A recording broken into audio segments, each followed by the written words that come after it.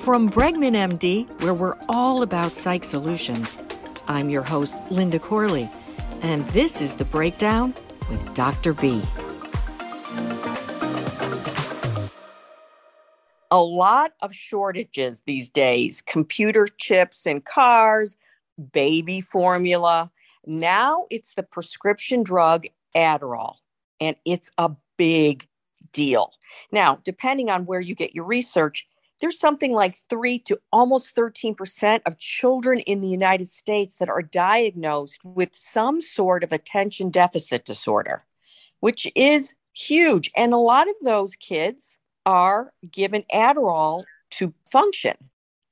Well, Linda, this is a major crisis. The shortage of Adderall could have even deadly consequences. And I think people need to learn how to cope, with this right now. So I have a lot of people in the practice who are just flooded with anxiety. They can't get their meds. And this is a real medical psychiatric diagnosis. There's no reason. Linda, there's like 200 medicines now that are in shortages, but this one will certainly top the list. Yeah, it's certainly making headlines. But let's back up a little and talk about very shortly, what is Adderall and how does it work? Adderall is a combination of amphetamine, dextroamphetamine, two central nervous stimulants that improve the focus and reduce people's impulsivity by increasing the dopamine and their norepinephrine levels in the brain. That's what it does, okay? So it really has a neuropsychological effect. And, the Food and Drug Administration approved Adderall in 1996. Tell me about some of your success stories. People come to you, doctor, I'm having trouble concentrating, staying on task, and then you give them Adderall. Are you seeing, over the years, this big transformation? I've been kind of a forerunner at adult ADD.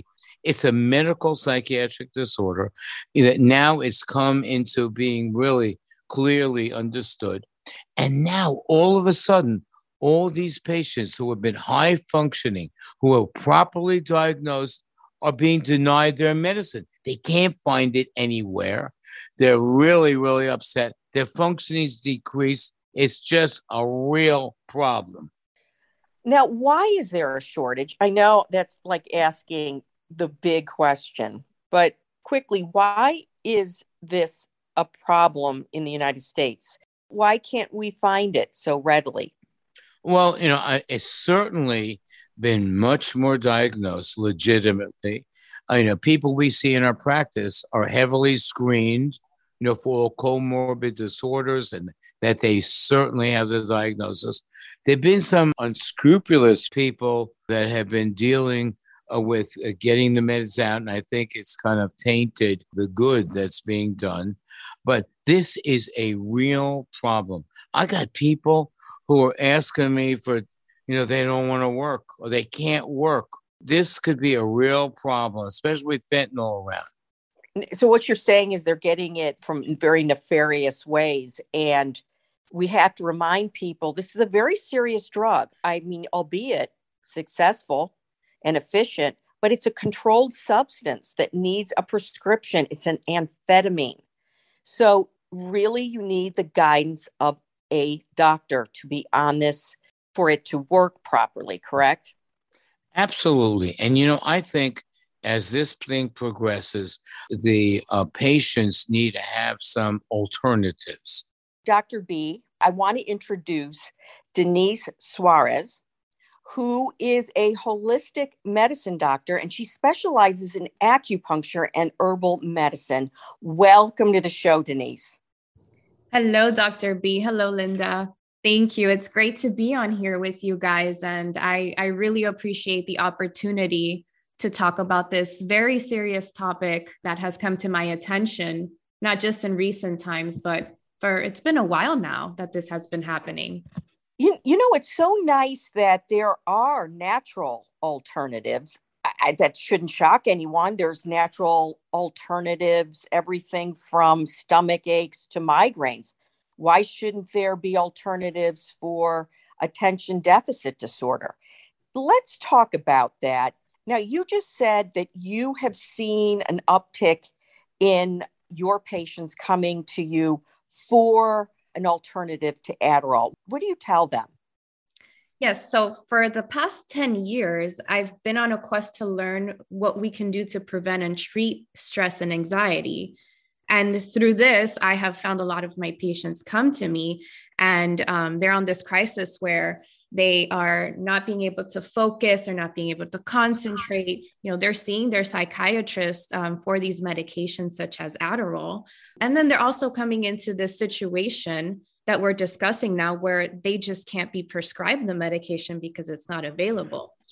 So we talk about certain behavioral tools and supplements that can help them with the attention and focus when they're not being able to medicate properly. So some of the things that I do suggest are very simple behavioral tools, such as meditation, something as short as 10 to 15 minutes, some concentration and focus exercises, visual focus exercises, and then also supplements. Dr. B, got to give you kudos for being so open-minded that, here you are, a medical doctor, have always been, writing prescriptions, but you're not a pill for every ill. You have at times searched out people like Denise to partner with and blend your medicine with her world of medicine, correct? Absolutely. We call it the eclectic approach. No, they're not just one thing, but let's take a look at all the things that are available. And Denise, in this crisis, has some really good suggestions. I think we should listen to her. Absolutely. Denise, I've got my pen in hand. I love that eclectic approach to the situation. And that's a beautiful thing when you can really integrate the Western medicine with the holistic medicine, because it really does matter what we eat. And on a daily basis, we don't necessarily realize that the food that we're taking does create a reaction in the body. So when I speak to my patients, I really try to tell them that it's a matter of them taking their health into their own hands. And some of the supplements that I would suggest is as simple as zinc, which Dr. B and I were discussing how important it is for the body and for the mind. Vitamin C is another one, which really does even help the digestive system function properly. The microbiome is so important for all of these neurotransmitters and these functions that are necessary for our mood and for our attention. Magnesium is also a great supplement for sleep, for example. Omega-3 essential fatty acids.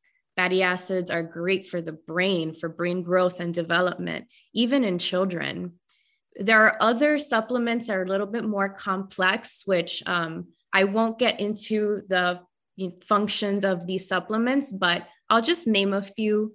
Alpha GPC is one that we don't necessarily talk about. And it's also a very good supplement that is now out in the market, and it's not harmful. And it's also very good for Alzheimer's patients. So that, as well as L-tyrosine, which is an amino acid. So Dr. B and Linda, all of these supplements are naturally occurring in the body, but as we eat certain foods and our diet and our stress doesn't allow the body to produce these amino acids and vitamins, they wouldn't be as readily available as they would be if you were to take the supplement in a pill form. Now, are there side effects to this combination? So the great thing about this day and age, this modern society, is that there are so many tools for us to be able to go on the internet and find if there is any contraindication. I always suggest, of course, that my patients talk to me before taking any of these supplements. But there's also a wonderful website that I would love to share with the public. It's called examine.com. This is a great website. So examine.com, you can type in a supplement or even a nutrition topic, and you would find evidence-based research and explanations on what the supplement is used for, how it works, and if there are any contraindications present. Dr. B, you were talking about this eclectic mix. What would you add as a psychiatrist to Denise's alternative natural arsenal? Now, there is a medicine that we've used a lot that has many, many uses. It's called gabapentin.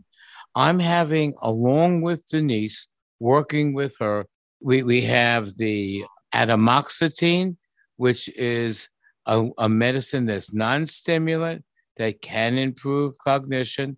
And I'm giving the gabapentin with all the supplements. I think we're helping people get through this. Well, absolutely. I mean, I'm very impressed, the two of you coming together. I know, Dr. B, you had mentioned about doing a study in your own practice by using Denise's knowledge with herbal medicine combined with, for instance, gabapentin, and then do a study with, 20 of your patients over 5 or 6 weeks just to see how they're all doing and to see how effective this is.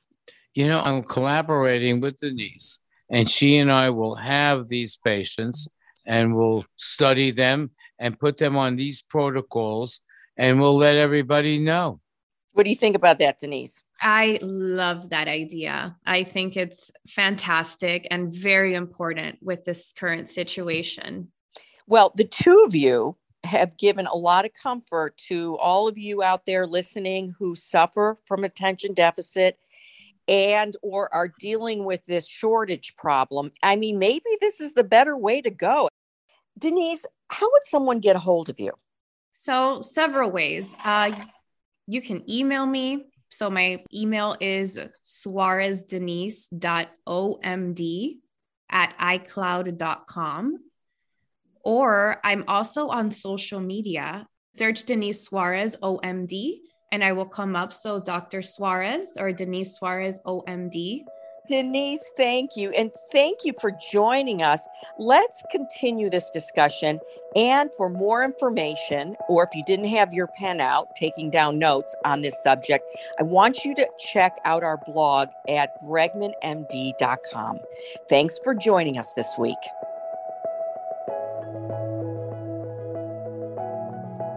From Bregman MD, you've been listening to the latest episode of The Breakdown with Dr. B.